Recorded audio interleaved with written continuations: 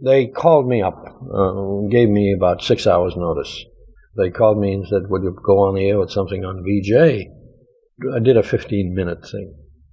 In those days, one was very rich in the talent resources, and I had no less than Orson Welles and Olivia de Havilland do that for me. Oh, that was called 14 August, which is published. It appears in the last of the 3 collections called Untitled and Other Dramas.